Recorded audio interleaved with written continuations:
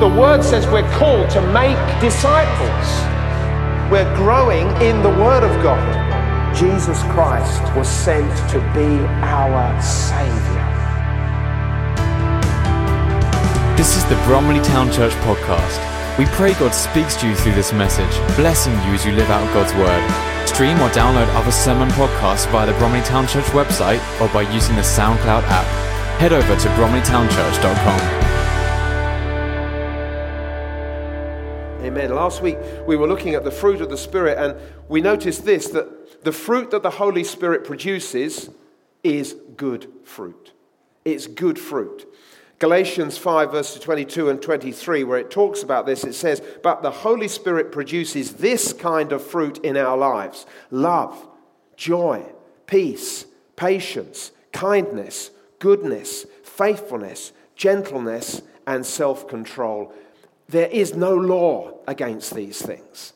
We can see from what we've just read there that the result of having the Holy Spirit in us is the production of these things. That is, when we allow the Holy Spirit to work in us and to do his work through us, then the different facets of this fruit are produced in our life. And it's good fruit. It's the sort of fruit that we all want not only to experience for ourselves, but we want our lives to be loaded with this, so that as others, those who are around us, our friends, our neighbors, those people that we have dealings with, those people also experience the result of this fruit as it flows out of our lives. It's very positive. It's the sort of thing that actually, if we were to ask people, would you like to see more of this fruit in the world today? Then I think people would turn around and say, yes, we do. This is what the world needs. It needs more of this. The fruit that the Holy Spirit produces is good fruit. So we started on that last week, but I want to continue a little bit this week, again looking under three headings. The first heading is this: two kingdoms, one decision. And again, we touched on this a little bit last week. Here we are living in this world as Christians, and we're living in a world that is ruled by the evil one. 1 John 5:19 says this: "We know that we are children of God," praise God, "and that the whole world," it says, "is under the control of the evil one." And this is a challenge that we have. We're physically living in one kingdom when we actually belong to another. We're physically living in one kingdom when we actually belong to another. Let me just take you to a scene where Jesus was with Pilate. John 18, verses 33 and 36. Pilate summons Jesus. Verse 33. Pilate then went back inside the palace, summoned Jesus, and asked him, "Are you the king of the Jews?" Because this was being raised against him. Are you the king of the Jews? So Pilate is now asking Jesus that question. And Jesus, this is the answer he gives in verse 36. Jesus says, "My kingdom is not of this world." My kingdom is not of this world. If it were, my servants would fight to prevent my arrest by the Jewish leaders. But now my kingdom is from another place. And you see, what Jesus was talking about is exactly this experience that we're going through as Christians. Here was Jesus, the Son of God. He is living on this earth, and he, as the King of the Jews, is seeking to bring his kingdom in. And yet he's saying, here I am on earth, but my kingdom is not of this place. My kingdom is in effect, he's saying, my kingdom is greater than this place. But that's what we are doing. We're physically living in one kingdom when we actually belong to another. And therefore, for the Christian, there is this battle between two natures. On the one hand, there is the sinful nature dictated by the powers of darkness. And on the other hand, there's the Holy Spirit nature, and the Holy Spirit is also wanting to encourage us and to lead us into the ways of God. And we need to make a decision. A decision needs to be made for us to be committed to following the way of the Holy Spirit. As we do that, the values of God's kingdom shine forth in our lives. We walk in the way that people around us will be able to see the results of God. It's as we walk in the Holy Spirit, as we walk with the fruit of the Holy Spirit being produced in our lives, then, if you like, it almost gives the reality of God for others to see, to taste, to experience as they're doing life around us. And as they do that, then our hope is that we may be able to present the gospel to them and tell them of what has happened to us, so that they also may enter God's kingdom alongside of us. So we have the fruit of the Spirit produced in us, but for that fruit to be produced in us, it requires us to walk the Holy Spirit's pathway. Well, here's a question. Which kingdom are you living for? What fruit is being exhibited in your life? Is it the fruit? Can you see it's the fruit of the Holy Spirit? Or do you see the fruit of the sinful nature being produced? We need to make a clear decision that we are here for the kingdom of God. There are two kingdoms, and there is one decision for us to be made. So, when we make that clear decision, yes, I want to live for the kingdom of God, that's how I want to live, then that will lead us to answering what would be my second point, how and when. How will this fruit that we've been talking about, this fruit of the Holy Spirit, how will that fruit be produced in my life? And not only how, when is it going to be produced? Because we want it. We know that it's the Holy Spirit who produces the fruit. And listen to that, it's the Holy Spirit who produces the fruit, but he's doing it in us. It's not us that is producing the fruit. And we want that fruit to be produced. So we obviously come to the question, we say, well, when's it all going to take place? How's it all going to happen? And I think those are very sensible questions to ask, and they're sensible questions for us to be seeking answers to. So there is a sense, as far as I'm concerned anyway, where I'd say, okay, Holy Spirit, get on with it. You just get on with doing what you need to do. Get on with what you need to do. Here I am. I'm ready for you to produce your fruit in my life. Here I am waiting for you to do that. But as I say it like that, I don't know whether you can hear it, but there is a tone in that. It doesn't sound quite right, does it?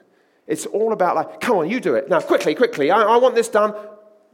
Because there is a sense in which I want to be in control. I need this. I can see that that's good. I want that in my life. Right, so can I organize that to have that? And it's not about me. Apart from the fact it's my body, my life that I want the Holy Spirit to come in. It's allowing him to do what he wants to do in me. And you know what? That is a bit of a problem. I find it a problem. I'm sure that we all find it a bit of a problem.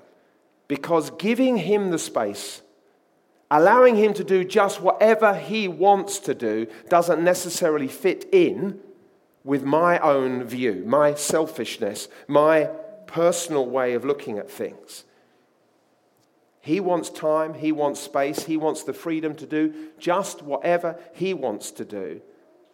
And I keep trying to dictate the terms of my life and allow him to do this or do that. And it doesn't work like that. The Holy Spirit simply wants me to trust him. To trust him to do exactly what is necessary. To trust him to do exactly what he has said he will do. So trust is the key. But if I'm honest, I guess if we're all honest, trusting is the problem that we also have. To trust means that I am handing control, all control, over to the Holy Spirit and letting him have free rein in my life to accomplish exactly what he wants to do. So there's another question. Am I ready to do that? In 1980, which I'm sure for most of you will seem like a long while ago, because it is quite a while ago, 1980, I met a beautiful young lady called Helen. Helen was worried I was going to say something else, but no. I met a beautiful young lady called Helen. And when we met, it was a case of it was a case of love at first sight, obviously. Actually, it wasn't quite, but that's another story. When we met, there was this, in my own heart, there was this sense in which, look, I don't want a casual relationship here. Where's this relationship going? I want this relationship to go somewhere. So I explained that to Helen somewhat embarrassingly, because I was thinking if we're going to go out together, we need to think in terms of getting married. And the context of that is that we had only just met, so that was a little bit challenging at that point, okay? But coming to that point, having said those things, and thinking, okay, we're going to get married. Nevertheless, as those of you who have been in this situation will know, you do go through certain thoughts in your mind. And the thoughts for me at this time, or the hesitancy, it wasn't anything to do with, do I love Helen? I loved Helen then, and I love her even more now. I knew that I loved her, but is it going to be all right?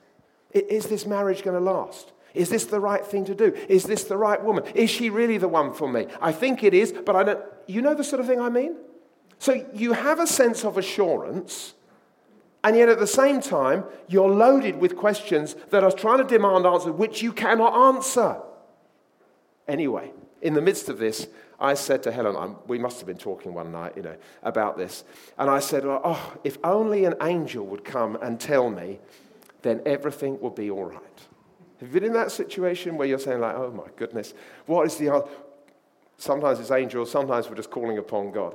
Anyway, a couple of days later, this letter arrived in the post, addressed to me at my parents' house where I was living, and this letter said this: will 3 be enough? And there's a picture of 3 cherubs or 3 angels, nothing else. Nothing else. I found this letter, as you can see, this week, so that's what prompted me to give this as an example. Will 3 be enough? It's almost to say like, okay, for goodness sake, this was Helen obviously saying it. I believe it's Helen who wrote this. Because this could really have come directly from an angel. But will 3 be enough? Is this enough to convince you that it's going to be all right? Look, the issue that I was dealing with was that of trust. We don't know what is lying ahead. But we want to know because we want to be assured. We want to control. We want to hold everything. Look, that's what the situation was with our relationship. But that same type of process is going through all sorts of things. Is this the right job for me?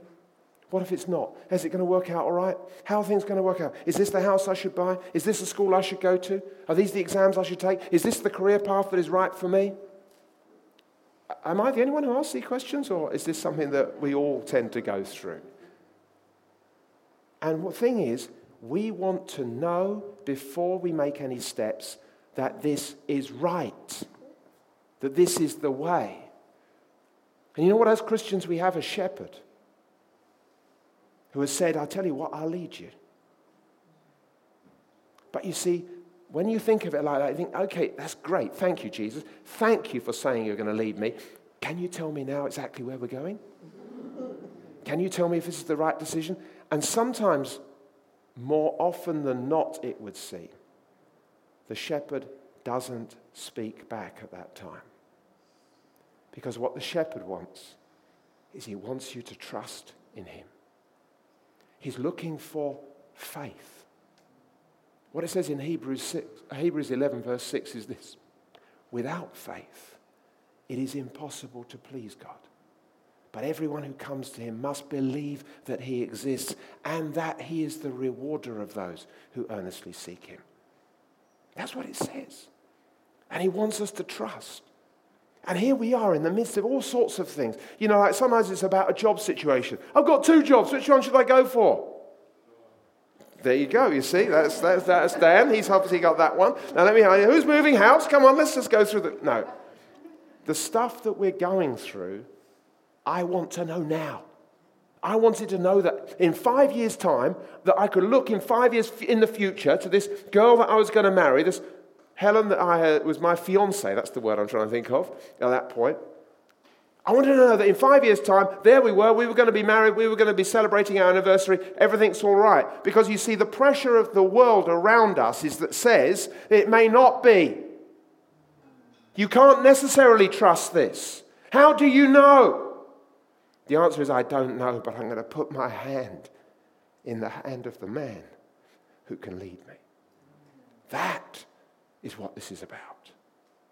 And if now hang on, how have I got to this when I'm talking about fruit of the Holy Spirit? I've got to this because this is what it takes to allow the Holy Spirit to do his work. Because otherwise, we're in a place where we want to remain in control. Holy Spirit, I don't like the idea of that. I don't want to do that. I don't want to worship that. I don't want to read that. I want to do what I want to do. We're living in this kingdom. It's 2 kingdoms. We're living in this world. But our kingdom is a kingdom who is beyond this world. The kingdom of God is what we're living for. And we have to remember we're subject to this world. All the pressures, all the things that it's saying to us. But we want to be living for another kingdom. And that takes trust for us. Are we ready to simply trust God and to believe in him? And I know I've talked about these two natures, the sin nature and the Holy Spirit nature. But let me just remind you what Paul's encouragement, which he looked at briefly last week. Romans 8, verses 12 to 14, where he says this, "Therefore, dear brothers and sisters, you have no obligation to do what your sinful nature urges you to do." I've got no obligation, but more often than not, my mind says, yeah, that's the way I want to go. I'm just pointing that out. I have no obligation, but often I decide to do it anyway. "For if you live by its dictates, you will die. But if through the power of the Holy Spirit you put to death the deeds of your sinful nature, you will live. For all who are led by the Spirit of God are children of God." Paul is reminding us that you don't have to do what your sinful nature urges you to do. You don't have to do what your sinful nature urges you to do. By the power of the Holy Spirit, you can put to death those things, those deeds of the sinful nature, and we can be led by the Holy Spirit. This is truth. But it doesn't just happen automatically. It happens when our response to the Holy Spirit is willing and open. And you know what? There can be three responses that we give to the Holy Spirit, which I'm just going to finally look at now.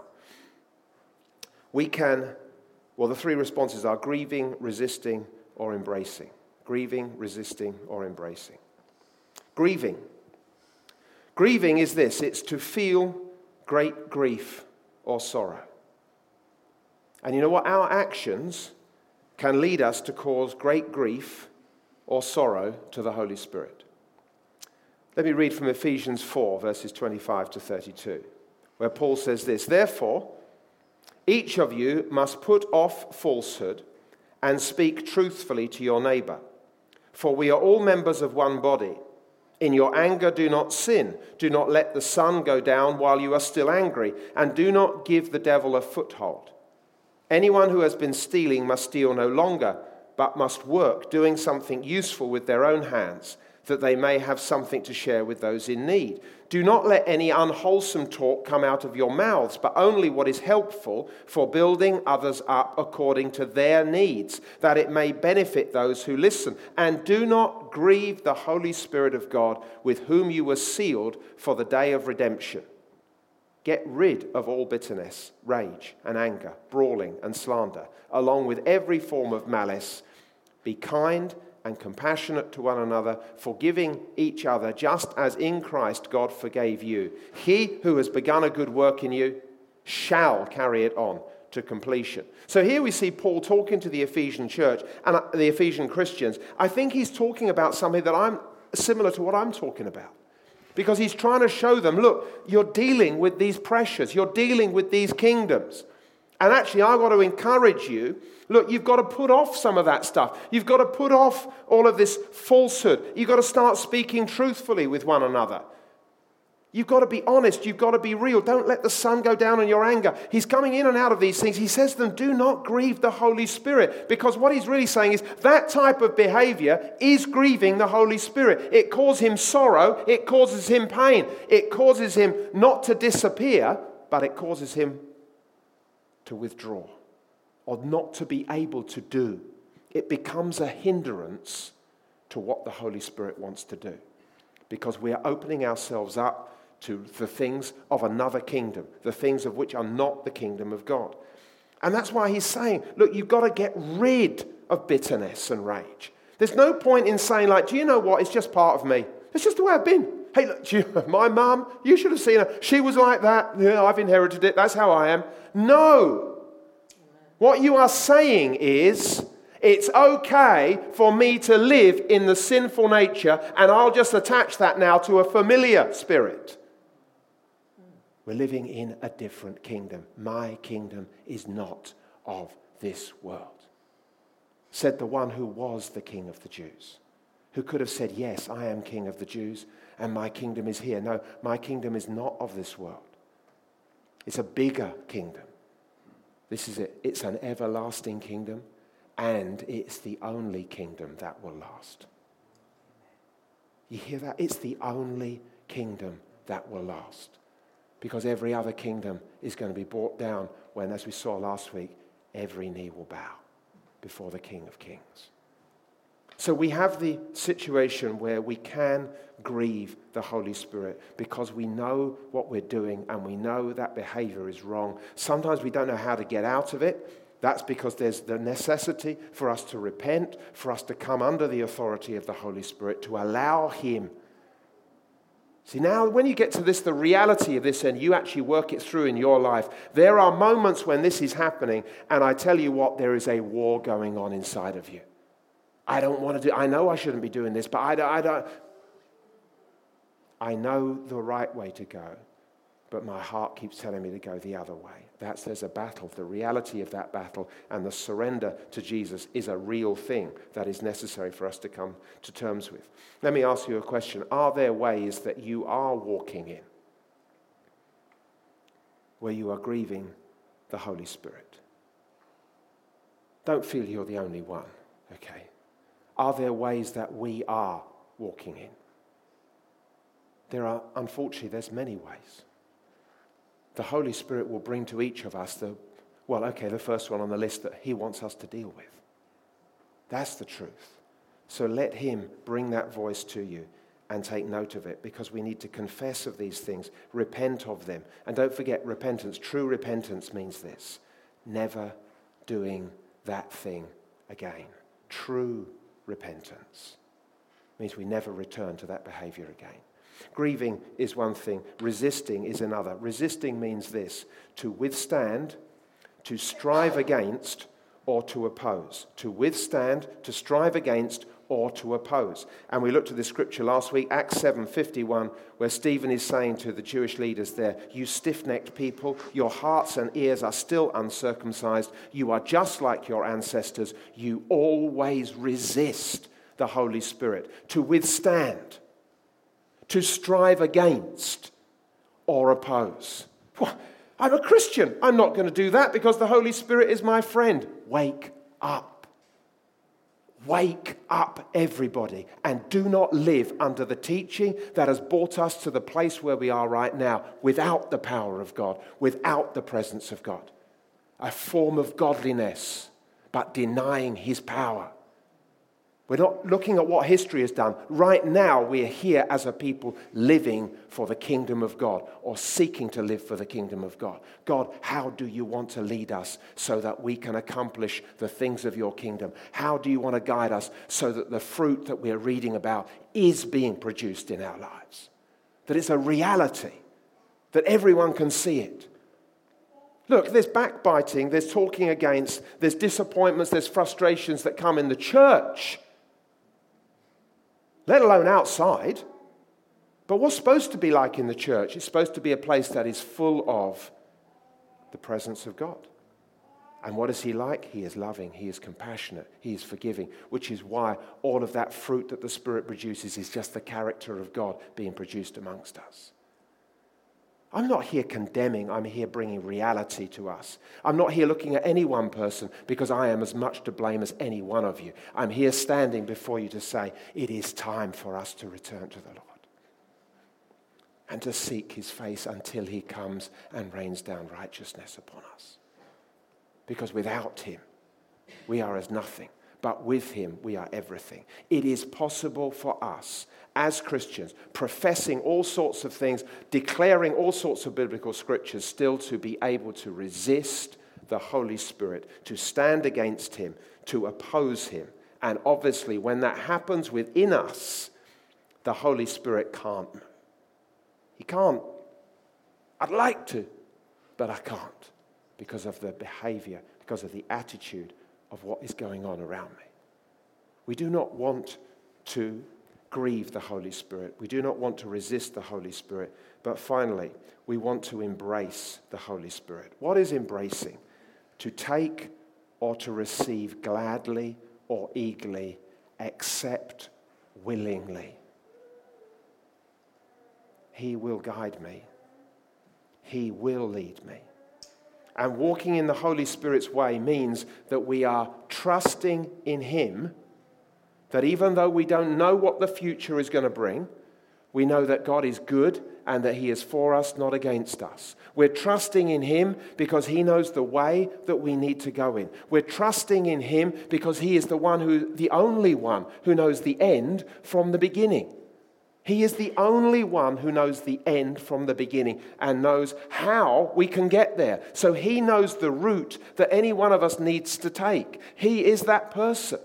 He can lead us and He can guide us. And you know what? When you go to the Scriptures and you start reading the Scriptures, you actually start to read that this God who is asking us to trust in Him, He actually has quite a good record. Actually, that's ridiculous. He doesn't have quite a good record. He has an incredible record of being able to do just exactly what He said He could do. And He has a record of being able to do far abundantly above anything that human beings can think of.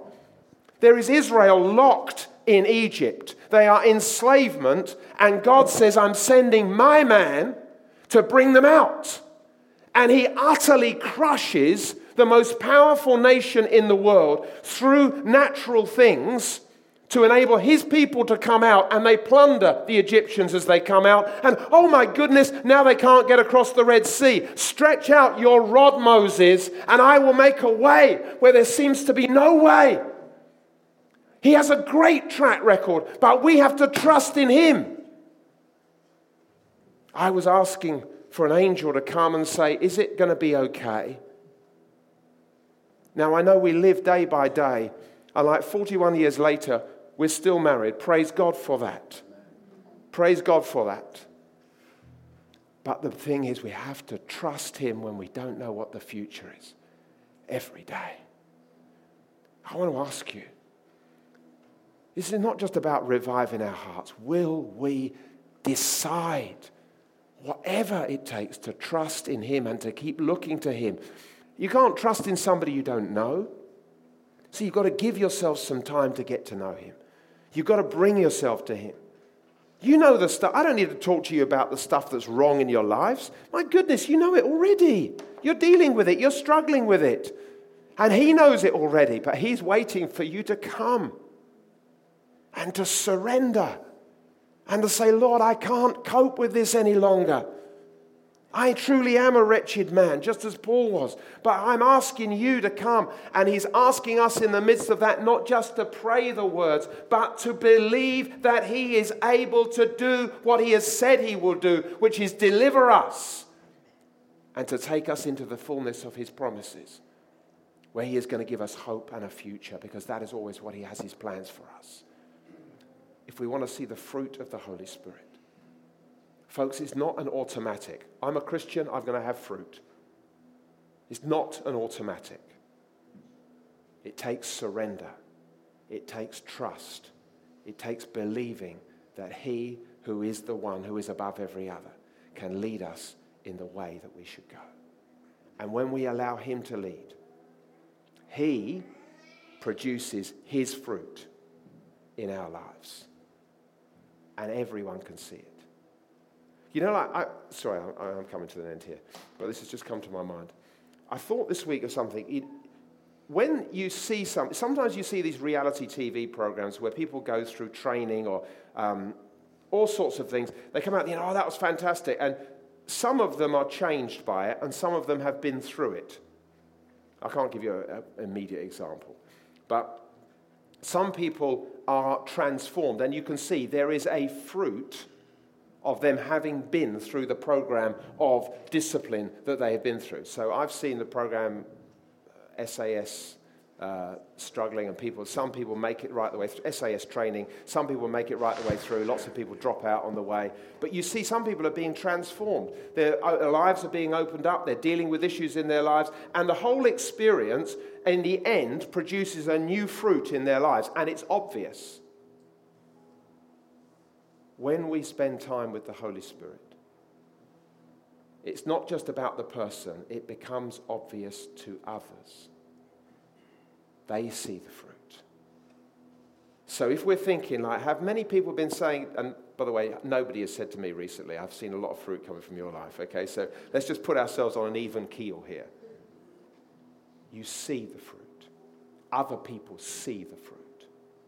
We want it, and we're proud of it, or we're hoping for it. Other people see the fruit in you. So it's not until other people are saying, I can see that God's been doing something in you, that really something is moving. Now that's a challenge. I find that a challenge.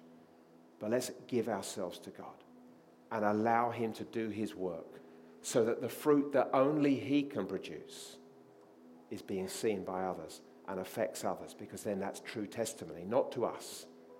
It's true testimony to what he can do in and through us. Amen. Thank you for listening to this message from Bromley Town Church. You are always welcome to visit us on a Sunday morning, or join us again for more messages here online. You can also stay connected with us at www.bromleytownchurch.com.